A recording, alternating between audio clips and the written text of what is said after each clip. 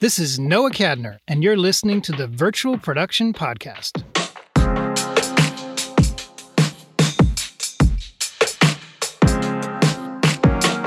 Rob Braido is the Chief Creative Officer at Industrial Light and Magic, the visual effects company that's famous for creating the effects for countless classic films like the Star Wars movies, the Jurassic Park series, and just about any other major film with visual effects.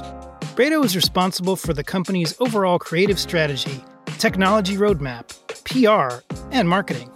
He first trained for the world of computer animation by learning a lot about computer science itself.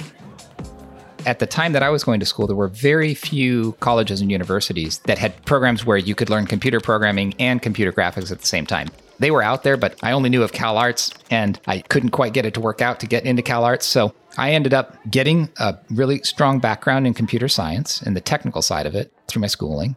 And then I was lucky enough to get an internship, actually, at a little, now defunct company called VisionArt Design and Animation that was based in Santa Monica. And I was working alongside some amazing artists. In fact, some artists who had gone to their training at CalArts and were teaching me just a lot about the creative and the artistic side of the business. So I would say my background started primarily technical, but I've always been really passionate about using technical processes, using various processes to create pictures.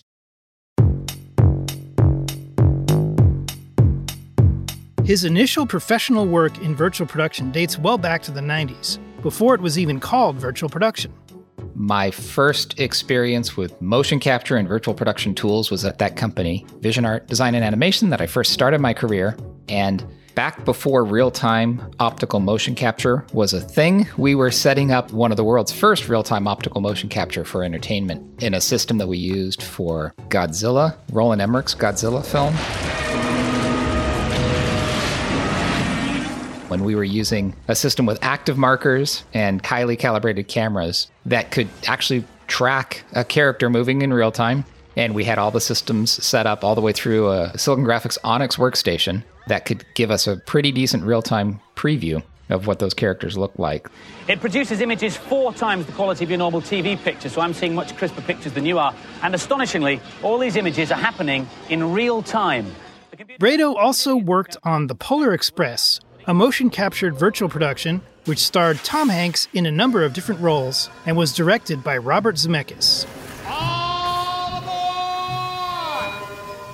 That was relatively early in the evolution of the virtual production tools.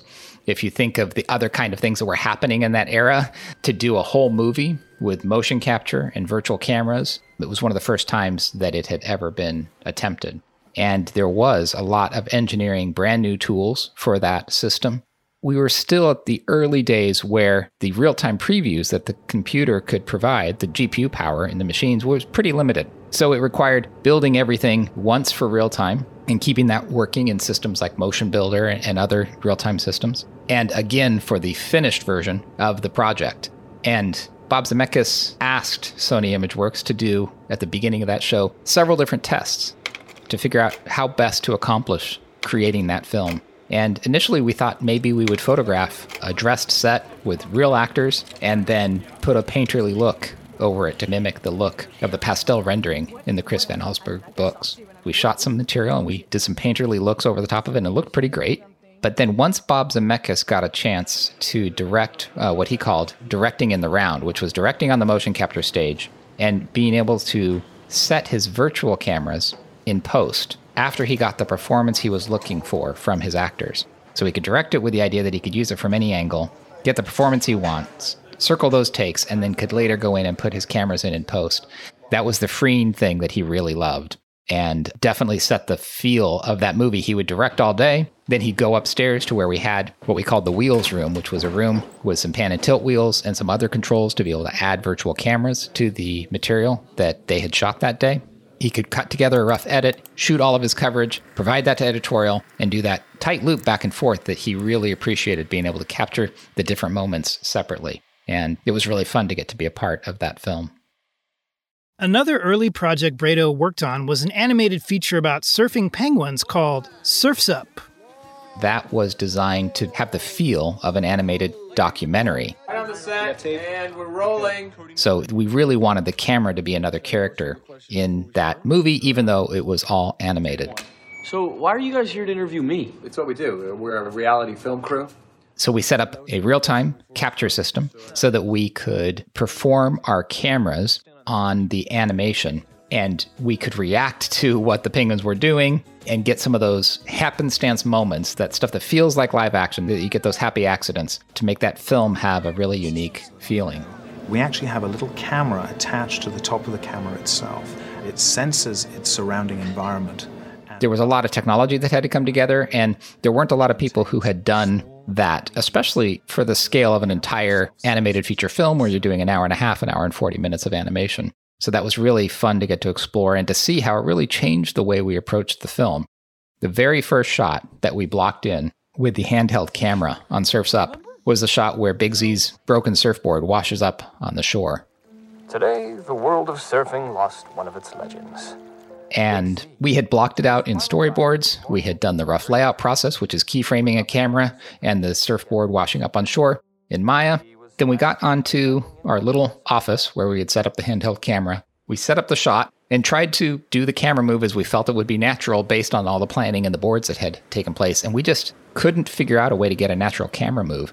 And James Williams, who was our head of layout on the show, who was operating, he said, you know what, let me just try one without trying to copy what we had done in the storyboards and in the rough layout. Let me just try what I would do if I saw a board washing up on shore. So he rotated his hips 90 degrees and he kind of set up the shot so that he was looking straight out to the ocean. He tilted down, caught the surfboard as it washed ashore, and then the shot was tilting up and then zooming in to find Big Z in the background. And the very first time he shot it, just imagining what he would do if he was naturally on the beach, we got a completely different shot.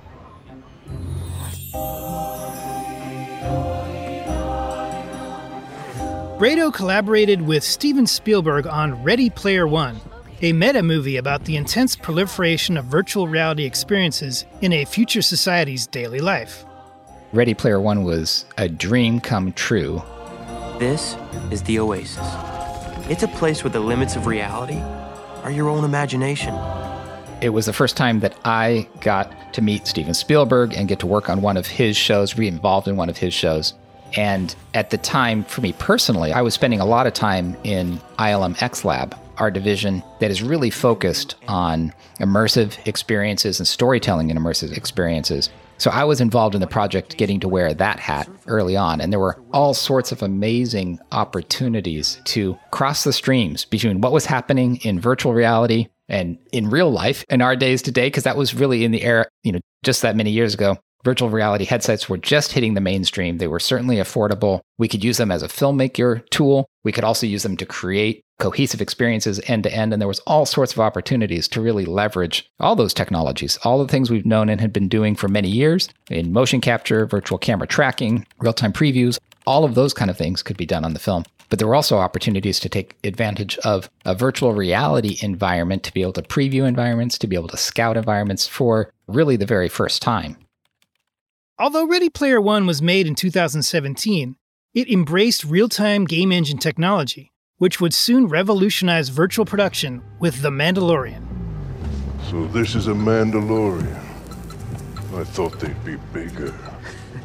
Looking back, even starting with Ready Player One, we've really been able to heavily leverage both our traditional virtual production tool set at ILM and the best of the game engine technology. And one of the philosophies, which I just love here at ILM, is that it's really about the best tool for the job. And what you can do today in the game engines in Unreal Engine is incredible. And there are so many parts of our process that it really changes to be able to redress your set and see the results instantly with lighting or make dynamic changes to environments very quickly. It is completely transforming some of the workflows in our processes.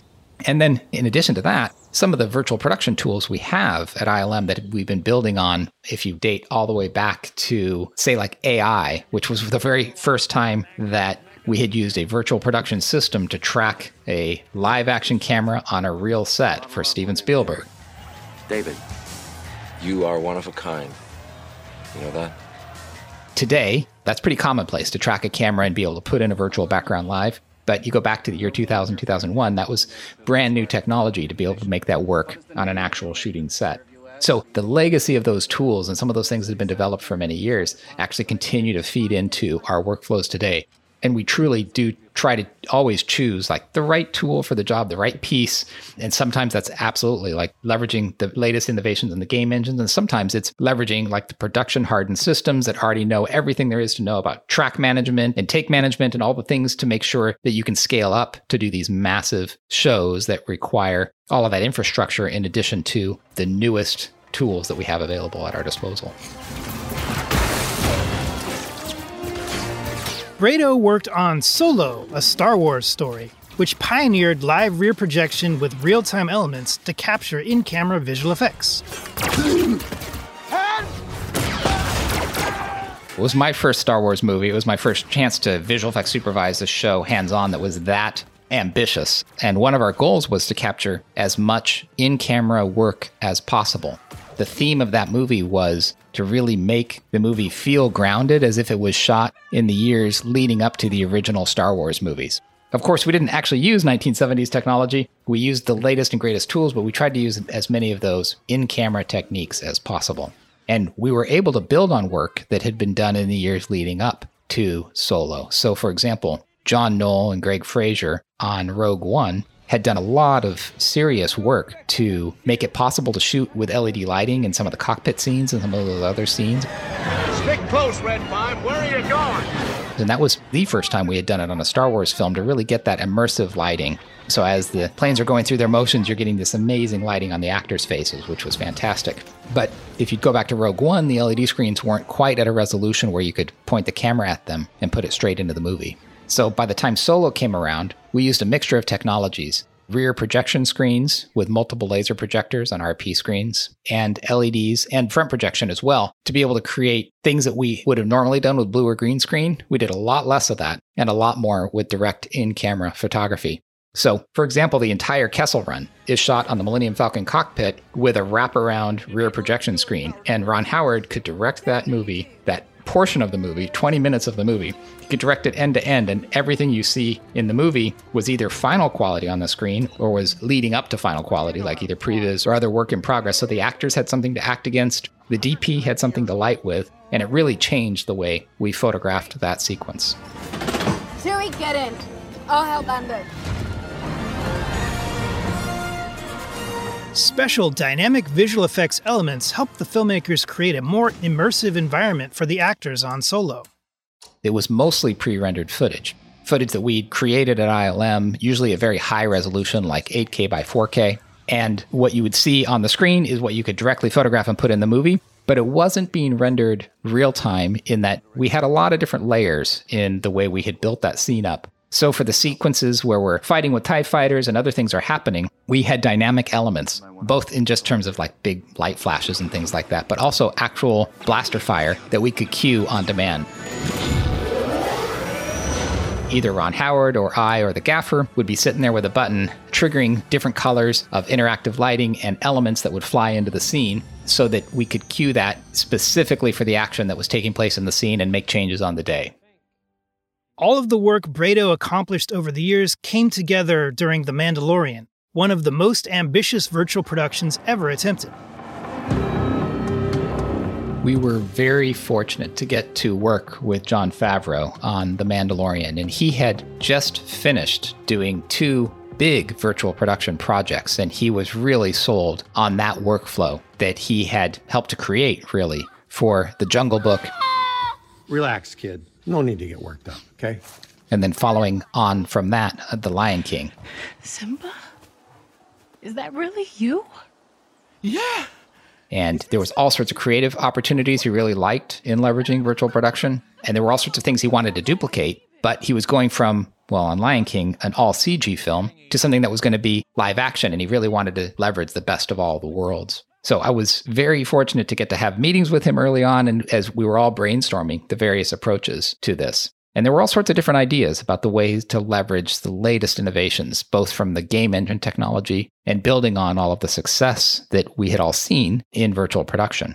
And so John was very supportive of this. And I showed him some of the latest work that we had achieved, some of the latest tests we had done, in addition to the work that we had achieved on Solo with LED screens and rear projection screens. And we talked about the idea that somebody is going to be the first to build a giant LED set and photograph one of these shows inside this. And we thought we were just about at the time where the LED technology was far enough along and we could put together enough compute power to be able to generate these backgrounds in real time, not just pre-rendered. And he was in for that. Kathy Kennedy was in for that. It took a big investment and it was a bit of a gamble. I think all of us saw that the pieces were there, but no one had ever put them together, certainly not at this scale. And to make it work on a real production that had an aggressive shooting schedule was definitely a challenge. But we didn't have a plan B. We all set out to do this.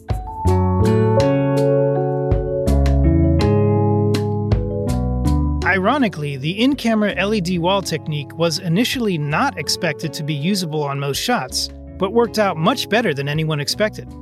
What we hoped was that some percentage of the shots that we were able to photograph on the LED stage would be able to go straight into the film. And there were all sorts of estimates. We were hoping 10% or 20%. But by the end of that first season, we did an accounting of the shots we had shot on the volume and what percentage of them went straight into the series and what percentage needed some other work to be done. Sometimes it was a paint out. Sometimes it would be adding a CG character. And we got over half the shots that we shot in that LED volume. They were able to go straight into the show. And it really had a big impact on the look of the show. The DPs, Greg Fraser and Baz, were able to really take advantage of the tool set that we could provide digitally to them within Stagecraft to get the kind of lighting that they were looking for. Things like being able to shoot magic hour for hours on end, the ability to customize the scenes to really visually tell the story was just amazing. And we got to go to lots of different planets, which of course would have been hard to do if we would have had to take the whole crew around to various places to get some of these locations. So we could bring the locations to them, which was super exciting. And building sets, or even before we're building our digital sets that are going to go in behind, because all of that in a Stagecraft LED show, all of that has to happen at the same time. We're building our digital sets at the same time as the physical sets are being built. So having those virtual production tools working in that pre-production process is incredibly important so that everybody's on the same page and building towards the same goal. As they have with countless other projects, ILM took everything they'd learned creating Season 1 of The Mandalorian and poured it into the next season. When we dove into Season 2 with Jon Favreau, he had a long list of things that he just wanted to blow out of the water. Because, of course, we were all celebrating the success of Season 1, but the innovation just does not slow down at all. So we built a larger volume and it was higher resolution. And at some point, you actually run into the limitations of how fast the render computers could fill all that screen space with incredibly high resolution data. So the engineers at ILM actually built a very specific render engine that was designed just for doing the kind of things we do most often on our Stagecraft sets. And it allowed us to render at 10 or even 20 times the render resolution that we had been able to achieve before, and even more scene complexity and even more accurate lighting. So all those things came together for us on Season 2. And it's really exciting to see the way that where we had to be relatively conservative for the first time out, when we first collaborated with Jon Favreau on Season 1, and then by Season 2, we were trying all sorts of challenging things, and it was really fun to see the level of innovation, both from this perspective of what the R&D team was able to come up with and the way it was being creatively leveraged on set.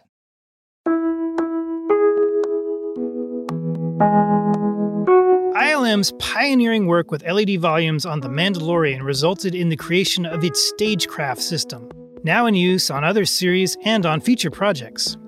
Filmmakers of all types are really looking at Stagecraft and this new LED technology to see what kind of creative workflows it can enable. We've now done several feature films using LED technology in much the same way that we did on Mandalorian, and also leveraging it in different ways, like using it for different styles of shows. There's some people who say, yeah, we're really interested in Stagecraft, but our show has a lot more color than what we see in Mandalorian, and we know we might be up against some limits on the LEDs. And I'm the first to say, like, oh no, we've turned the color way down to find the look that the DPs and the art department were looking for on Mandalorian. And in fact, those highly saturated colors are something LEDs do extremely well. So there's all sorts of unexplored territories, and we've definitely just scratched the surface of what's possible with this kind of technology, both for films and for series. As someone who's long worked on the cutting edge of virtual production, Brado still sees massive areas for innovation. I'm really excited about what's happening right now in virtual production. It's just amazing to see such an expansion of the visual effects expertises and the things that we've developed over all these years making their way onto set. So the fact that we can, in real time, do the kind of calculations that it used to take 5 or 10 hours overnight to calculate just one frame, we're doing some of those same calculations at 24 times per second these days, which is just amazing. So I think with the advent of the very first digital dinosaurs that ILM did all those years ago, and the way that CG really changed filmmaking and what was possible to do in filmmaking, I think we're seeing another innovation of that scale here with virtual production technology. That is bringing the post-process and some of the artistry that the visual effects artists can bringing that into the pre-production process and the production process so everyone can see what they're photographing, everyone can see that interaction between the actors and the digital worlds and the digital characters in new and exciting ways. And I'm just super excited to see the creative opportunities that that's going to open up and the creative uses that directors and supervisors are going to be able to bring to bear with this new technology. There's just all sorts of fun opportunities.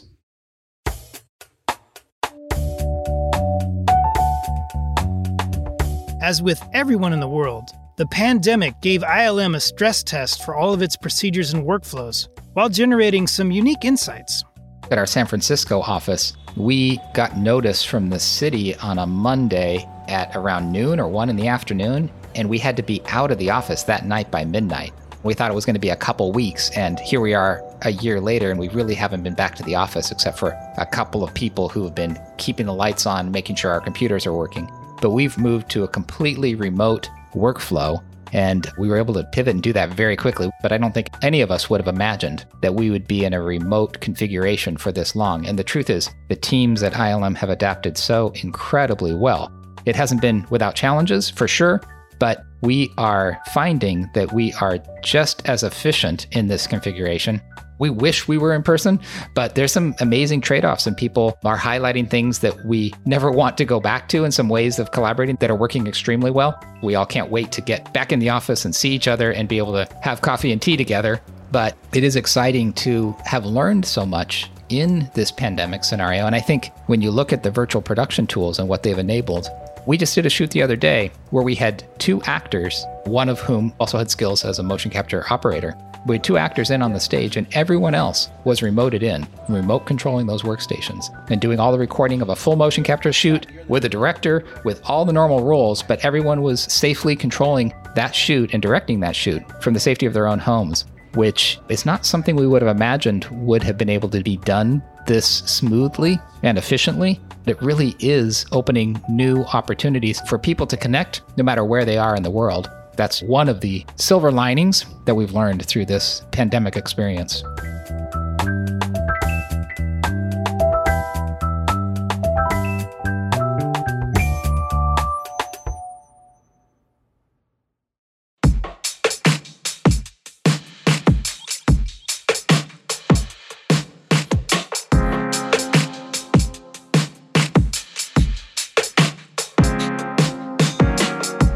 You've been listening to the Virtual Production Podcast. Thanks again to my guest, Rob Brado from ILM, for joining us. This episode was written and hosted by me, Noah Kadner. This episode was edited and mixed by Corey Abel. The Virtual Production Podcast is a co-production of The Virtual Company and Able Cine. We love virtual production and would also love to work with you. So please visit our websites and drop us a line if we can help. You can find us at ablecine.com and thevirtual.co. This podcast also wouldn't be possible without Descript, the most fun you'll ever have editing audio as text. Try it now at descript.com. Please also let us know if there's a subject or a guest you want us to have on the show. And if you like what you heard today, please consider giving us a 5-star review, subscribing, and telling all your friends about us. Thanks again, and see you next time.